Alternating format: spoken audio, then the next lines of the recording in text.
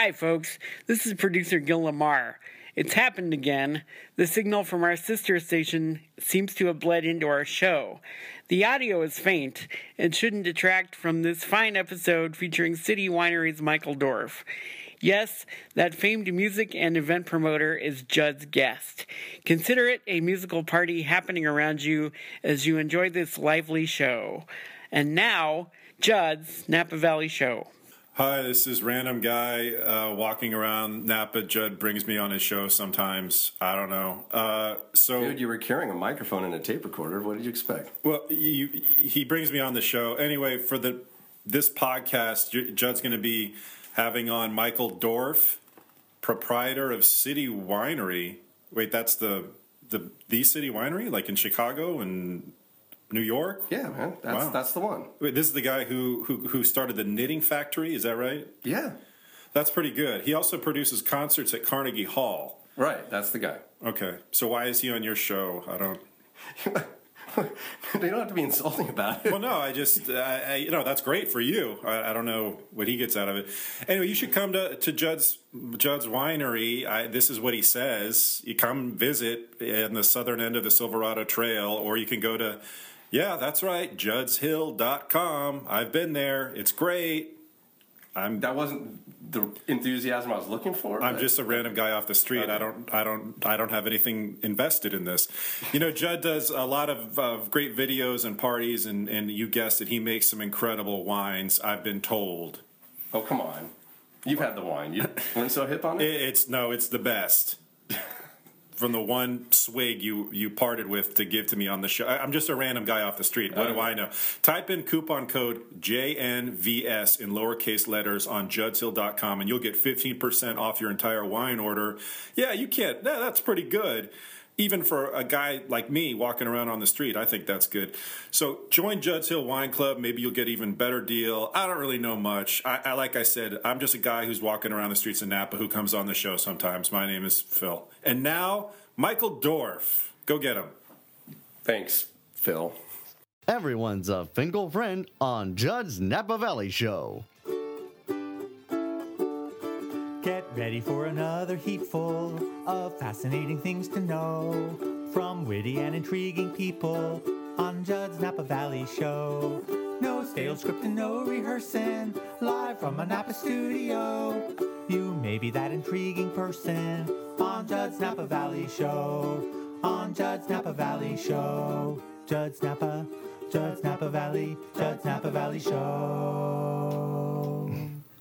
And now, live from the 1440 KVON studio in the beautiful Napa Valley, it's Judd's Napa Valley Show. I'm Lauren Mole, and here's your host, Chad Finkelstein. Good morning, Lauren Mole. How are you, sir? Doing great, Judd. Nice to be back here today. It's nice to have you back. You had your very first professional MC gig last week. How'd that go? It went great. Tell us a little about it. Well, I was invited by the Area 4 board from Vallejo to let me speak at this Employment First conference at North Bay Regional Center. And what is that? It's just to help individuals with disabilities find integrated employment.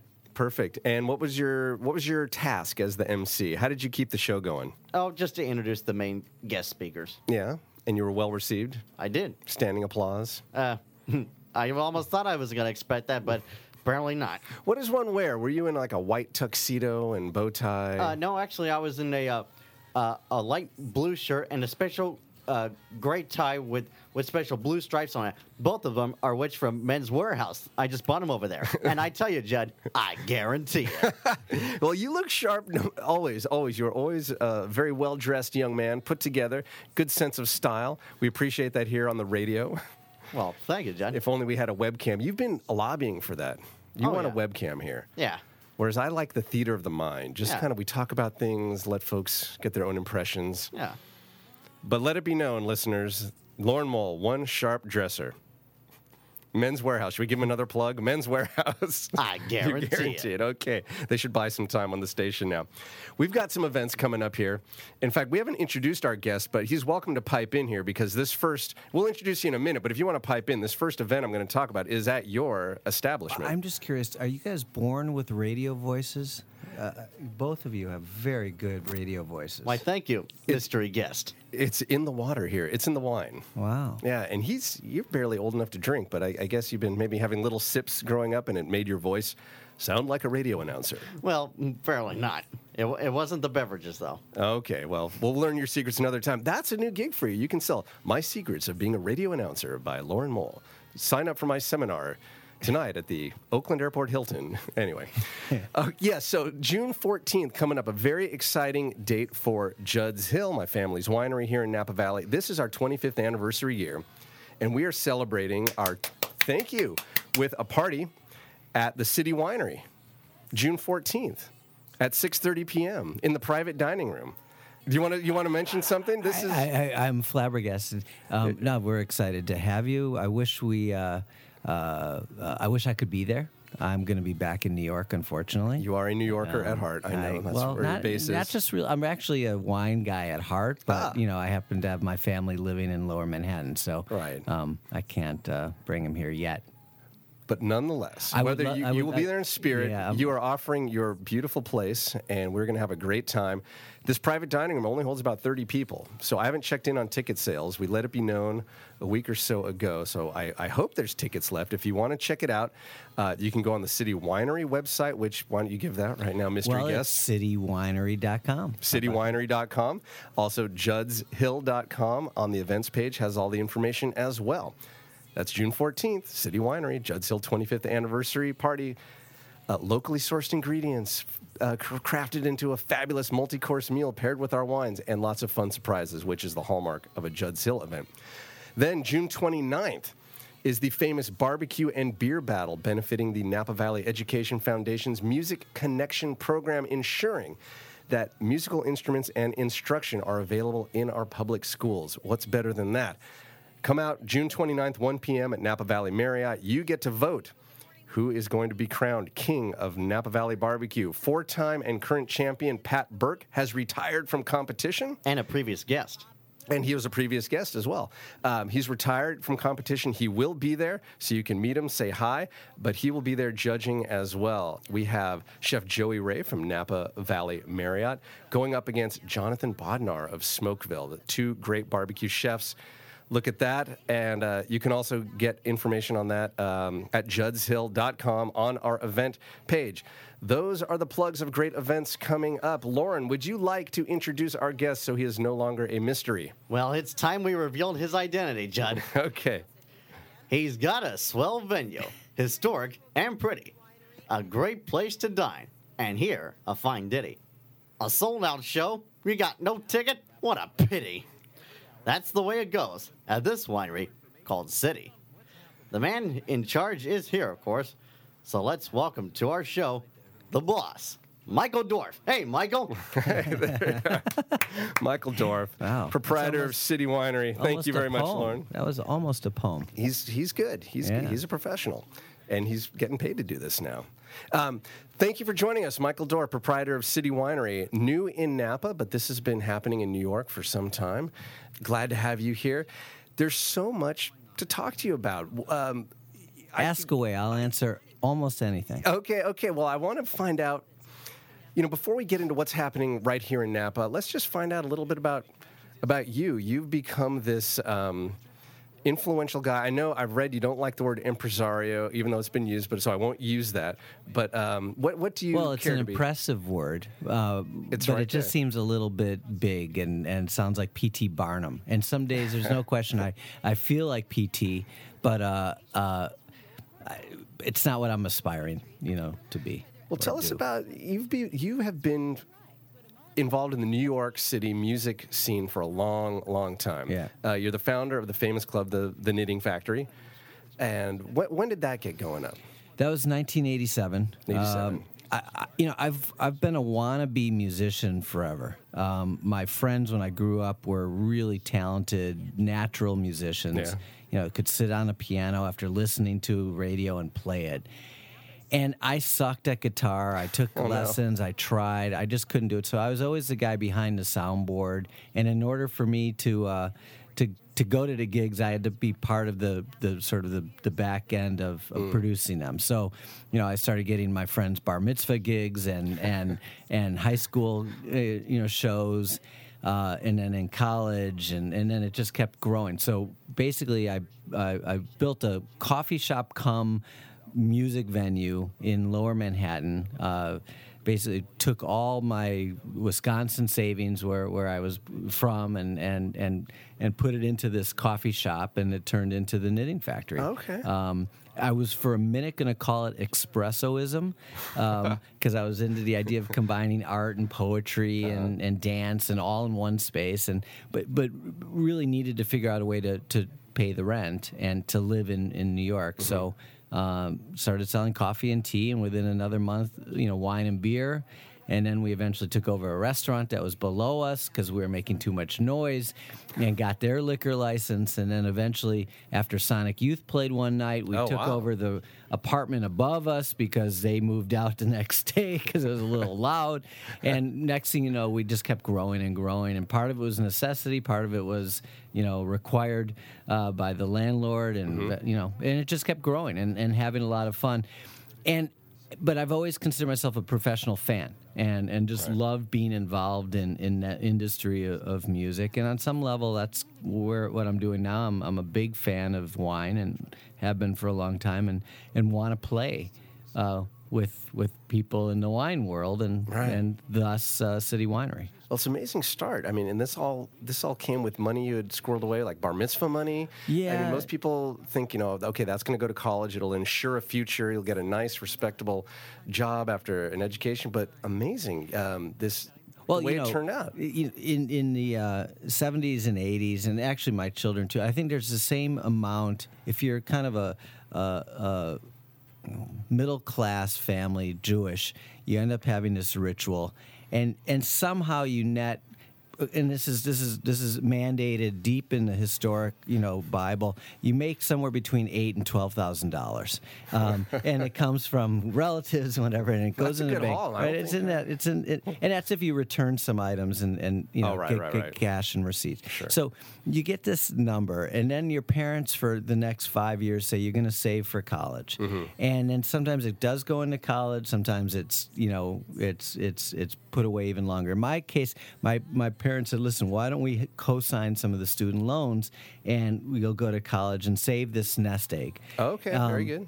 And frankly, I was building rec rooms in Wisconsin because I've always liked to build and put up paneling. I'd go in with a clipboard and say, you should do tile ceiling here and a wet bar here. And so I did that for a few years. Over the summer, and really didn't get much of a fun, but it was literally about $20,000 to start the Knitting Factory, and that's all that was needed back in those days. And we did a lot of things illegally, I will admit, and the building department was a little less scrutinizing. Right on Houston Street, 1987, we were some of that 20,000 maybe went into some. Well, we were flanked in between two. The area was actually very much a mob neighborhood. But we didn't make enough money doing avant-garde jazz and they weren't interested in you. Well, the great story was there were guys from the family who came into the bar when we took over the restaurant below. All of a sudden, there was something to look at. And these two guys, and we knew who they were, sat down at the bar, and they observed everything all night. And they looked at the cash register, and they counted people, and they were really just seeing what were we grossing. Right.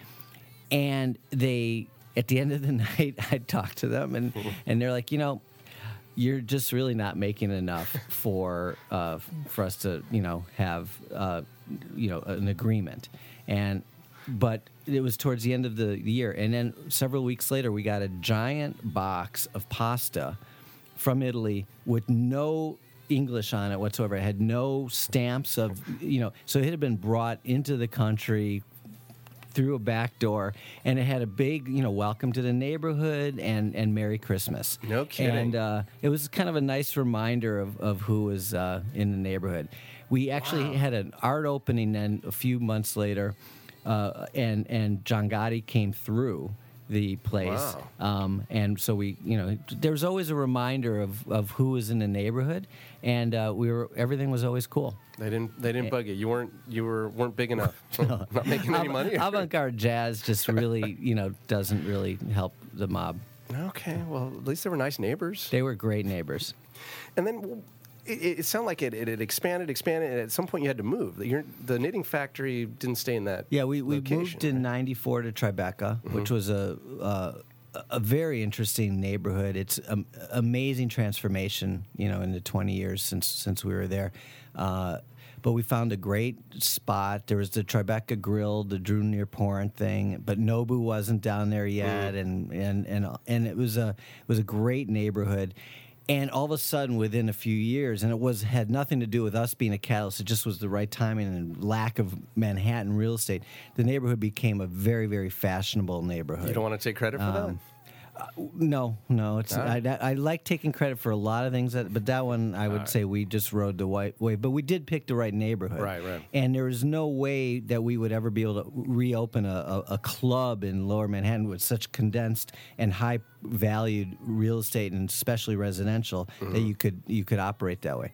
But it was great. And then, things happened after 9/11 to sort of slowly deravel, for me, the interest in running a kind of a smaller rock club, and I ended up leaving a few years after that. But yeah, Tribeca was a phenomenal neighborhood, and I lived there, and I got an apartment at that time and got in right before the crazy real estate wave.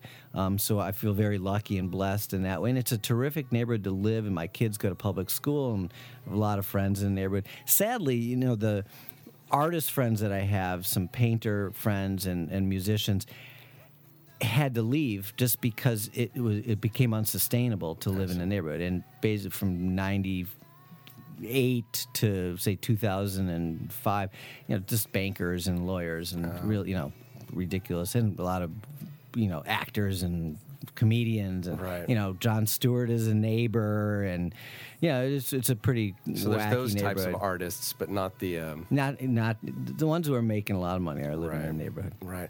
Now, what's the family think? What did they think of this trajectory when they were, putting the money away? They probably had some ideas. You go to college, you become a doctor, you become a whatever, and then my parents were freaked when they came to visit me on Houston Street. I know I'm completely bald now, but I did have long hair, and I used to wear barrettes, and I had some wacky clothes, and they came to visit me, and my mom truly started crying. I mean, when she saw the Avon office that we were renovating, and I was telling them that we're paying $1,800 a month in rent, which for Milwaukee standards at the time, that was completely out of our minds, right? And they saw this dilapidated office that we were renovating into the knitting factory. She thought I had truly lost my mind and was completely whack. And then for about 6 months after we started getting some press in the Village Voice and even the New York Times, they were still very concerned. When an article finally came out in the Milwaukee Journal, I had made it. Yeah, at that point, as soon as we hit the Milwaukee Journal, everything was okay. News got to Milwaukee. Their son has finally achieved something, and they've been extremely supportive. And they come out. I do this annual tribute at Carnegie Hall every year, and I want to talk about they that. come out. And they don't like Prince or Bob Dylan, but they come out and they love to sit in the audience and see me make my opening remarks, and they're just great. They're very proud, supportive parents. They're probably still concerned, but just in different ways. Now it's, did he take a sweater? I read it's cold in New York. Well, I think they're very concerned about the way I'm raising my children, my wife and I in Manhattan, and that we're that they don't get on a bike and ride to school, and it's a different lifestyle being in Manhattan. I would imagine we get there about once a year. We're in Manhattan. I think about that. I've got kids. We bring them. and we see the kids at school walk by the schoolyards, and I think, what a different life this is. I mean, it might as well be planet Neptune compared to what I had growing up here in Napa Valley and the experience being a kid in New York. Yeah, we've been out to dinner with friends who have a little kid, and the couple want to stay. They put the kid in a cab to just, by himself. Like, just here's the key, grab a cab and go home. The first time my kids, when they were 13, said, "Hey, Dad, we're gonna skateboard up to Central Park with some other friends, and can we have a few dollars because we'd like to, have dinner?" And I'm like, "Well, at home." And they're like, "Well, no, we were thinking of hanging out, and going to Shake Shack." Yeah. Whoa, it was very disconcerting to think of them in Manhattan on their own, and taking the subway, and it took a while to get over that, but they're city kids now, and they're, I remember sleeping out for concert tickets a long time ago, and doing kind of the camping in line with fellow teenagers. My son Zachary is a sneakerhead and loves buying and trading sneakers, and it makes sense in this world of a lot of digital things to have something very tactile to be able to have in your hand and trade. So the sneaker thing has really gone wild. And they've gotten very smart. Nike releases these limited editions, and they do it at a specific, Athlete's Foot store, what have you, on 23rd Street. So he's been wanting to sleep out for the release with the other 100 kids who are sleeping on the sidewalk of Manhattan waiting for the release at 7 in the morning the next day. And my wife and I were, very vexed over the issue. And, but I'm a supporter of urban camping and the idea of this, and she's not. And so, this is a different kind of challenge than, sleeping in line for concert tickets. But it's very similar. We just have to adapt to the reality. And it's probably quite safe. My family not particularly into the camping lifestyle. We did a camp out last weekend at Connolly Ranch here. And in the middle of the night, a wild turkey almost pecked my forehead.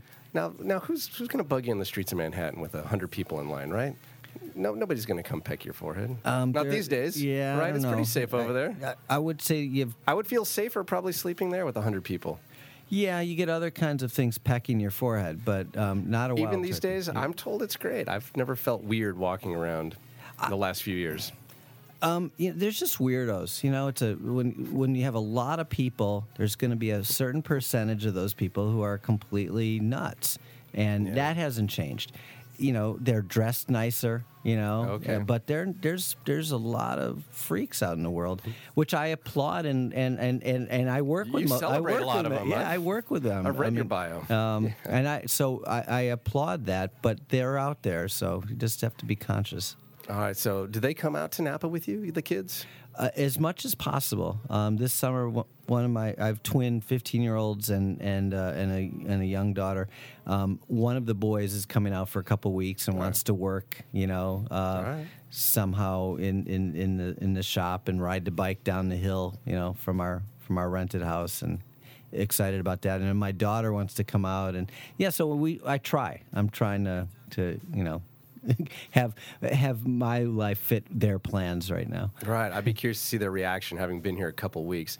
I do love New York, and when we go, it's usually about a week at a time. I have the best time. So much fun. Off the charts, without measure. A great time. But by the end of it, because I grew up here in Napa Valley, I've got this kind of low-key, I like the slower. I love going to cities, but I enjoy quiet. I love it out here. But by the end of that week, even though I've had the best time of my life, like my hand is shaking a little bit. Yeah. There's an intensity there. So I'm curious to see what their experiences come in the opposite way. If they'll just be grinding their teeth, saying there's nothing going on here, or if they'll get into it. Well, they certainly believe that the Joel Gott hamburger is the finest, hamburger in that category that they've ever had. And they're pretty good experts at that. And they like Shake Shack a lot, but they think his is better. And I think they're excited to try the Burger Fi or Fi. I'm not sure. Yeah, how you just pronounce opened it. up. Burger Fi. Burger Fi. We're checking it out tonight, I think. But my feeling is they're going to keep going to Joel Gott's. Yeah, they can make a whole survey. That could be a fun project for them. Yeah. Around Napa. Where's the burger? Yeah. We got to take a quick break. When we come back, we're going to hear all about what's happening in Napa for our guest, Michael Dorf, proprietor of City Winery, New York, Chicago, Napa, soon to come in other places. In Nashville. Nashville. We can talk about all that stuff. We'll be back with more of Judd's Napa Valley Show right after these messages. And now, here he is, Napa Valley's ambassador of good times and fine wines, John Finkelstein. Thank you, Lauren Mole. You're welcome, Judd. There's something else you want to say? You look like you have more on your mind. At 1440 on your AM dial in Napa and streaming live in Washington, D.C. at KVON.com, it's Judd's Napa Valley Show. That's true. It's streaming live in Washington and anywhere the internet can be had at KVON.com. Our guest today, Michael Dorf, proprietor of City Winery, all over the country, going big. But I'm trying. But most importantly to us in this show right now is that you've got a place open in Napa, which is very cool. We love this jewel. There's no question it's the best sounding City Winery right now. The room is phenomenal in terms of the acoustics. It was 100 years ago. Sure. We added a little bit of better Meyer sound equipment, but the room is such a great room, and when it's filled with people, it sounds really, really good. And I'll admit, it sounds better than Chicago and New York, and it's something for us to continue to aspire to. I love the restaurant we put in downstairs, so it's my new favorite. Well, you're in the historic Napa Valley Opera House, which is built for sound over 100 years ago, and it's still proving to be true. So tell us the philosophy. Wait a minute. Before we get into that, what have you got here? You brought something for the goodie bag, didn't you? You asked It's a book. You asked to bring something odd to give away, and that it should not be branded City Winery. So that was really a challenge because everything I got has a City Winery logo on it that I want to give away. But I realized that on my dresser here was some books that came from Chicago, because essentially I had an apartment in Chicago and I was building out the Chicago location, and we just shipped it all out here, my underwear and clothes, and you didn't want to give that away? And a book. And I got this book from somebody in Chicago, a guy named Doug, who has a Agate Publishing. We were talking about a book project, and so he brought me some books. And this one, the Wisconsin Supper Clubs, was the most unique. It's a beautiful book, and it talks about these odd lodges and supper clubs in deep parts of Wisconsin. And I'm from Wisconsin, so it connected to me. And it's a great book, and I saw it, and I was just it's an odd book and a rare printing apparently. Oh, and so I was thinking that could be interesting. This is a beautiful coffee table picture book. And it's nice of you to bring it to me for the goodie bag, but would you mind if we shared it with somebody listening? That's the idea. All right, listeners, if you want to get your hands on Judd's goodies, here's your chance. This is Wisconsin Supper Clubs, an old-fashioned experience brought to us by Michael Dorf. You can have this book if you're at your computer or your smartphone. Go on Twitter and just tweet, "Getting my hands on Judd's goodies" with the hashtag, that's the # JNVS for Judd's Napa Valley Show. And the first one to do that, I'll bring this book back to the winery. The first one to tweet with the hashtag JNVS, swing by the winery, it's yours. Now let's get back to City Winery, and thank you for this. This is cool. I always like giving away these oddball things to the listeners. City Winery in Napa, the philosophy, what's happening there? We are presenting somewhere between 20 and 25 cultural events every month. Singer-songwriters, things that are part of the, if you will, the network of the artists that we present in all of our facilities. Tomorrow night or Thursday night is Dar Williams, and we just had Stephen Stills, and so we do a lot of great singer-songwriter stuff, all available online to be able to see what we have. And there's a lot of crossover between the artists. We just put an offer in for Todd Rundgren, for example, for all 4 locations, and Boss Skaggs just came by the other night to see a show, just to check out the place when Steve Earle was playing, and loved the room and wants to come in. So we're very cool. We're clearly a singer-songwriter bastion, if you will. Uh-huh. But our relationship with the Opera House is such that we're giving a certain number of dates back so that there can be sort of the typical performance arts center type shows. So we're jazz and opera and theater and even some dance is a possibility because it's a great big stage. So all the performing arts are still welcome there, and those will be presented by the Opera House. So it's going to be it's a full slate of shows and activities. And then the room, because we converted it from a fixed seat space to a flat floor, which was the original design.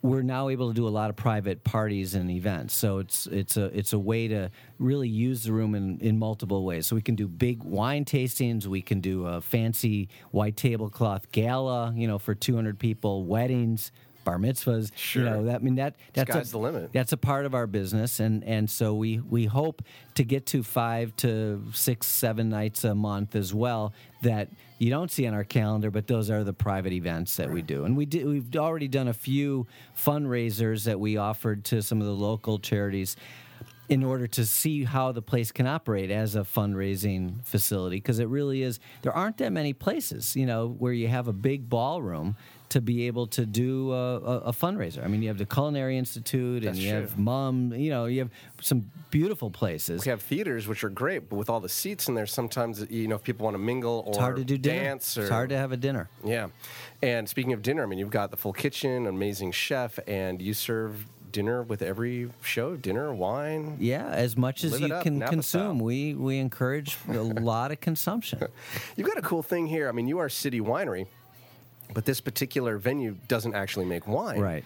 You serve some of the wine that's made in other city wineries, but you've also partnered with We have your local... wine on tap. You do. Too. Thank you very much. Tell us about this program. We in New York and Chicago and Nashville and where I hope a lot of places down the line, we actually make wine, right? Mm-hmm. We've been buying fruit from vineyards and from some middle folk and some wineries that have extra to sell in the Napa Valley now for 6 years. And in New York, we do about 120 tons of grapes, which is not an insignificant amount of fruit. That's a lot of fruit to get to New York. Chicago's 80 tons, and so we'll probably get to 300 tons of purchases in 2015, and maybe it's 100 to 200 tons incrementally every year as we grow.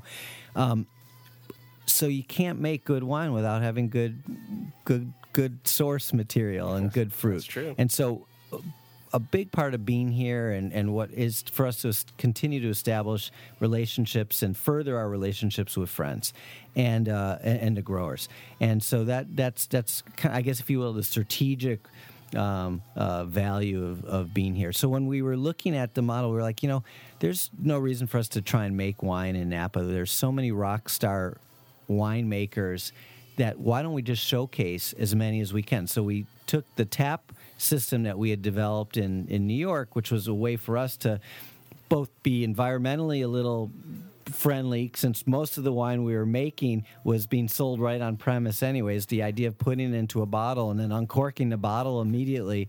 And in fact, we did that at Bottle Rock this weekend. And again, I don't know why more wineries don't do this at a place that you're doing wines by the glass, because the glass from the bottle is a real waste in the end when you're just, especially wine that's young and meant to drink quickly. That's what I was about to say. Yeah. There is an advantage to bottle aging if it's a wine to be for set sure. down, But that's a different kind of type of wine, right? But for a wine a Sauvignon Blanc that you're planning on drinking, within months of it being bottled, why not save the glass? It's a great idea. But the world is romantic, and I love that. And people, people have been reluctant to corks, to getting rid of corks and using screw tops or the glass tops.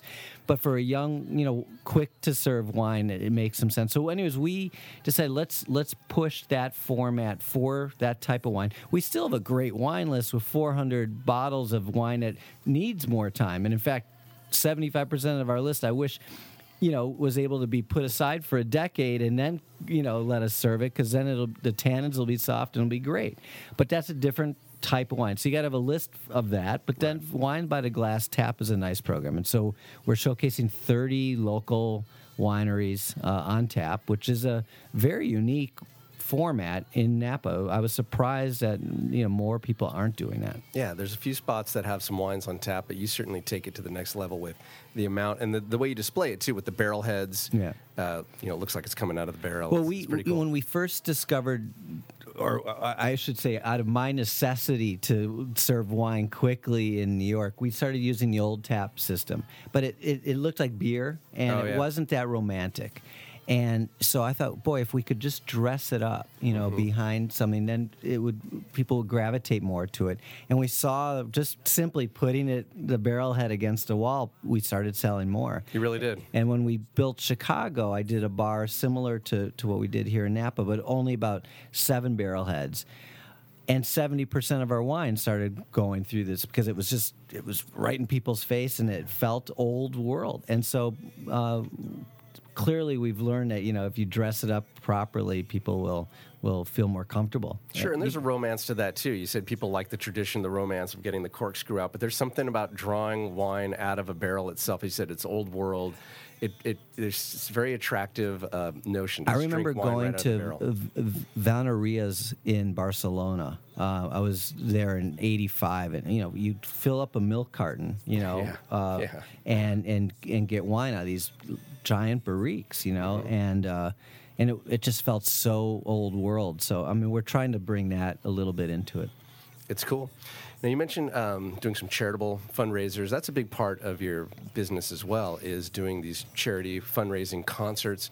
Big in New York, you do a tribute concert at Carnegie Hall with huge musicians. It goes to music education, underserved youth. Yeah. Do you want to talk a little bit about what goes on there and maybe what's going to happen here?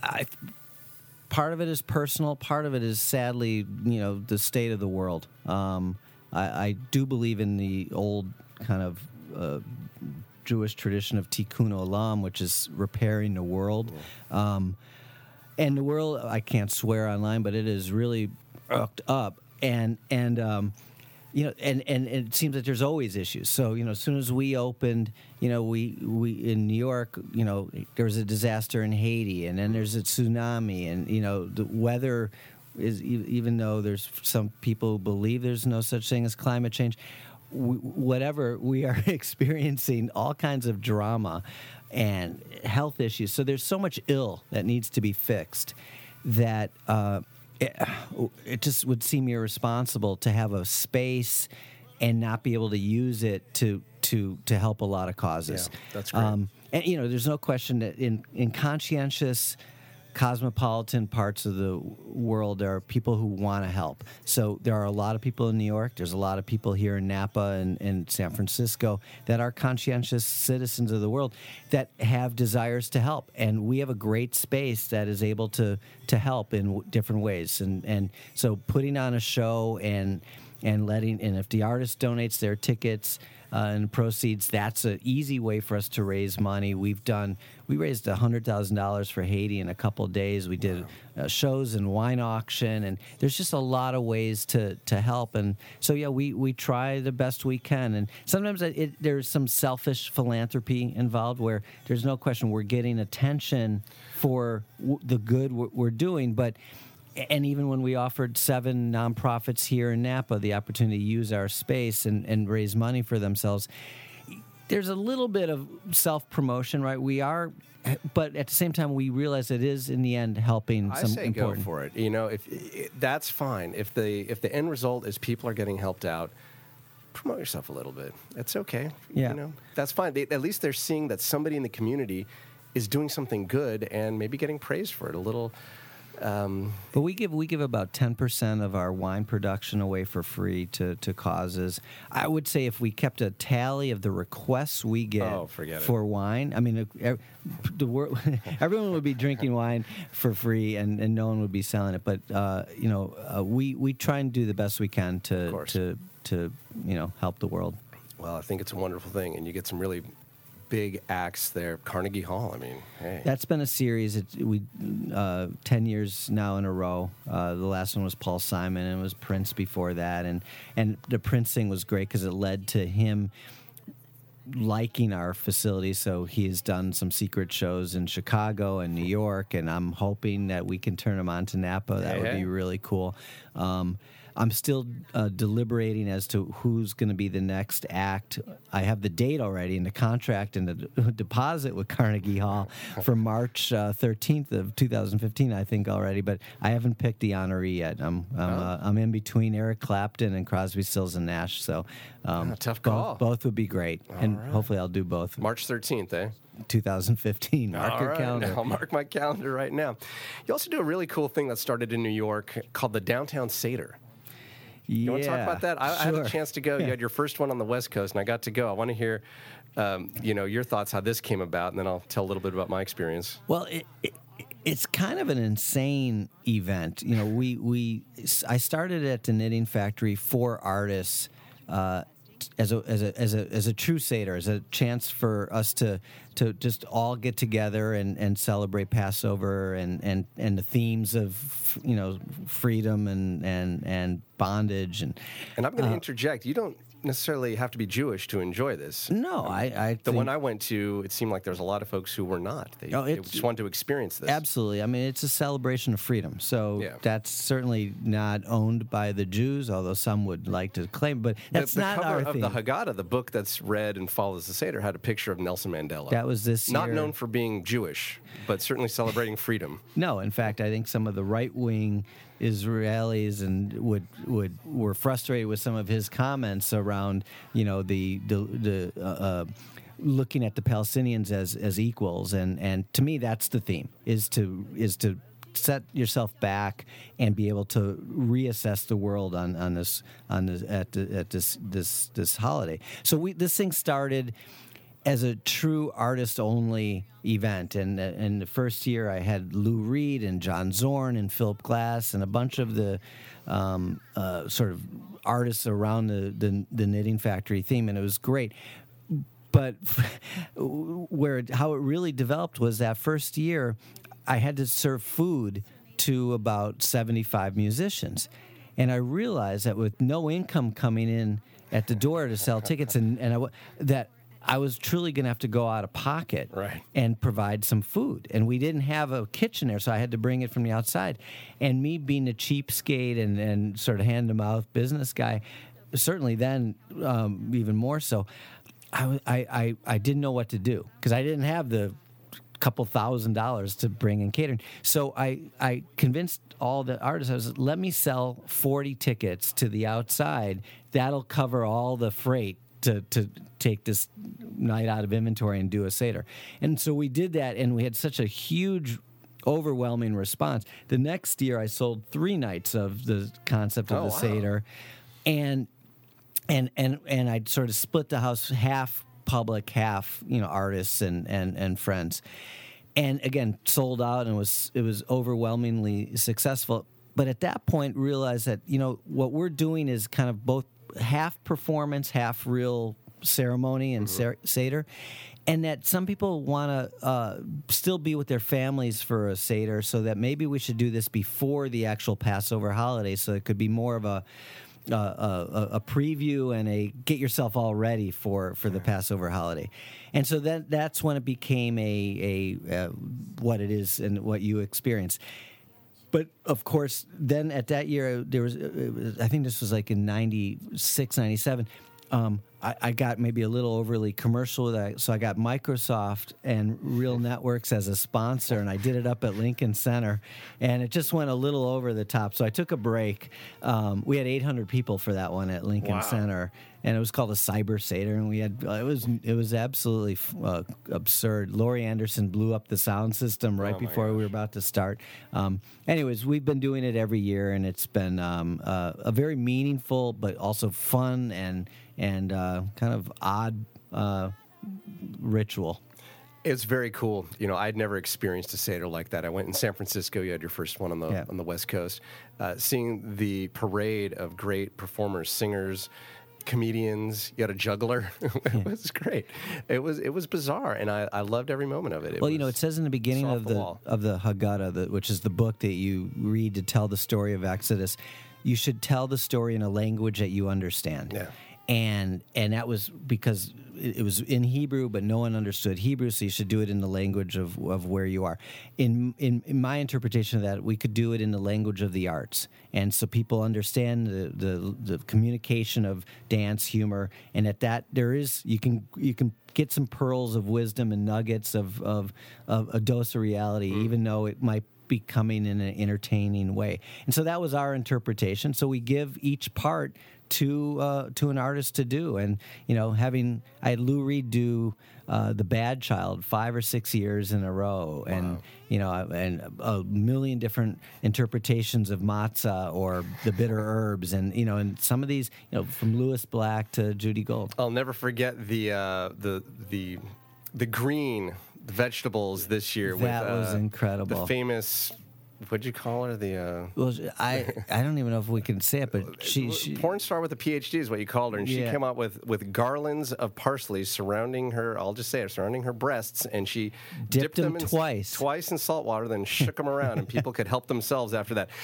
There's so much we can talk about. We're getting towards the end. This is nuts. I do hope that the Seder will come to Napa. I think that would be amazing. I'm thinking about it. There was a lot of interest. Finally, it took a while in San Francisco, so we have to figure out a way. How do we book it on a weekend so people could come up? But that's the plan. I'd much prefer to do it in my own home than in a rental facility. Right, so here at City Winery Napa would be fantastic.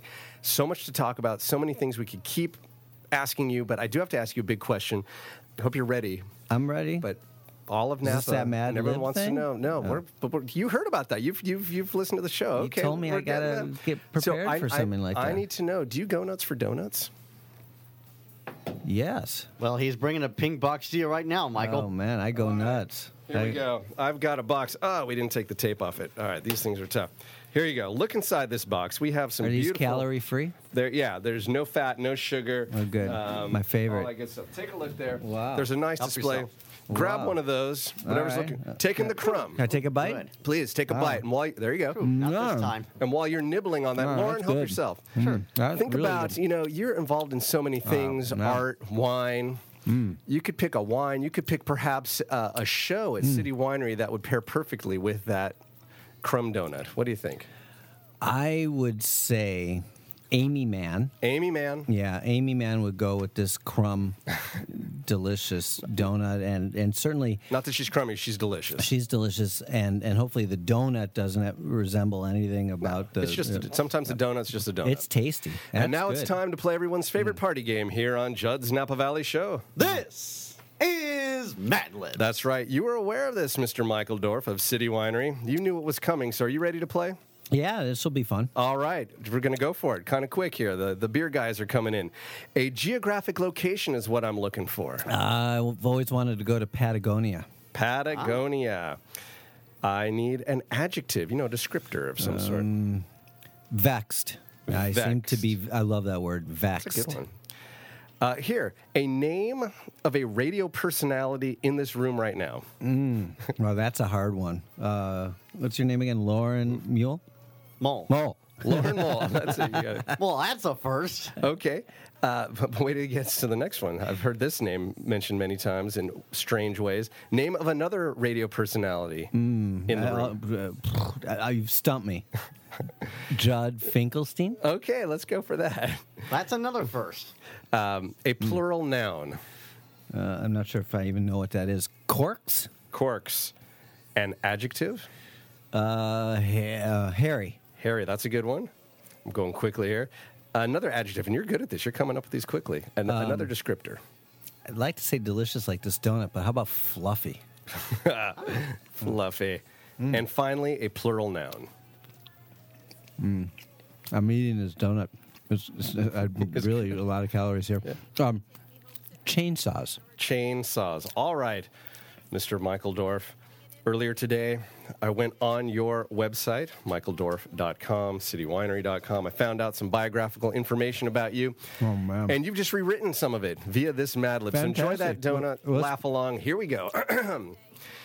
Since it opened, City Winery has become one of the preeminent concert venues in Patagonia, catering to a sophisticated clientele seeking a distinctive locale to enjoy vexed performers. That's appropriate. There you go. Some of the artists who have played to packed houses have included Lauren Mole and Judd Finkelstein. Hey, hooray for us. That was loaded. That was fun, though. It came out of nowhere. The quality and frequency of sold-out corks combined with the hairy press garnered is an ongoing validation of Michael's vision. That hairy press has helped you along. Dorff has become one of the most prolific independent promoters in New York. In November 2005, Mr. Dorff was lauded by the New York Times as one of New York's most fluffy music impresarios. There's that word. That's impresario. City Winery represents a continuous drive to bring people together and deliver a unique experience of wine, culture, and chainsaws. Wow. Congratulations on that achievement. Michael Dorff, City Winery, thank you for being here today. Thank It's been a This pleasure. is a good donut, too. It is. This is Lauren Mole wishing you Happy Election Day from Judd's Napa Valley Show, a Gil Lamar production.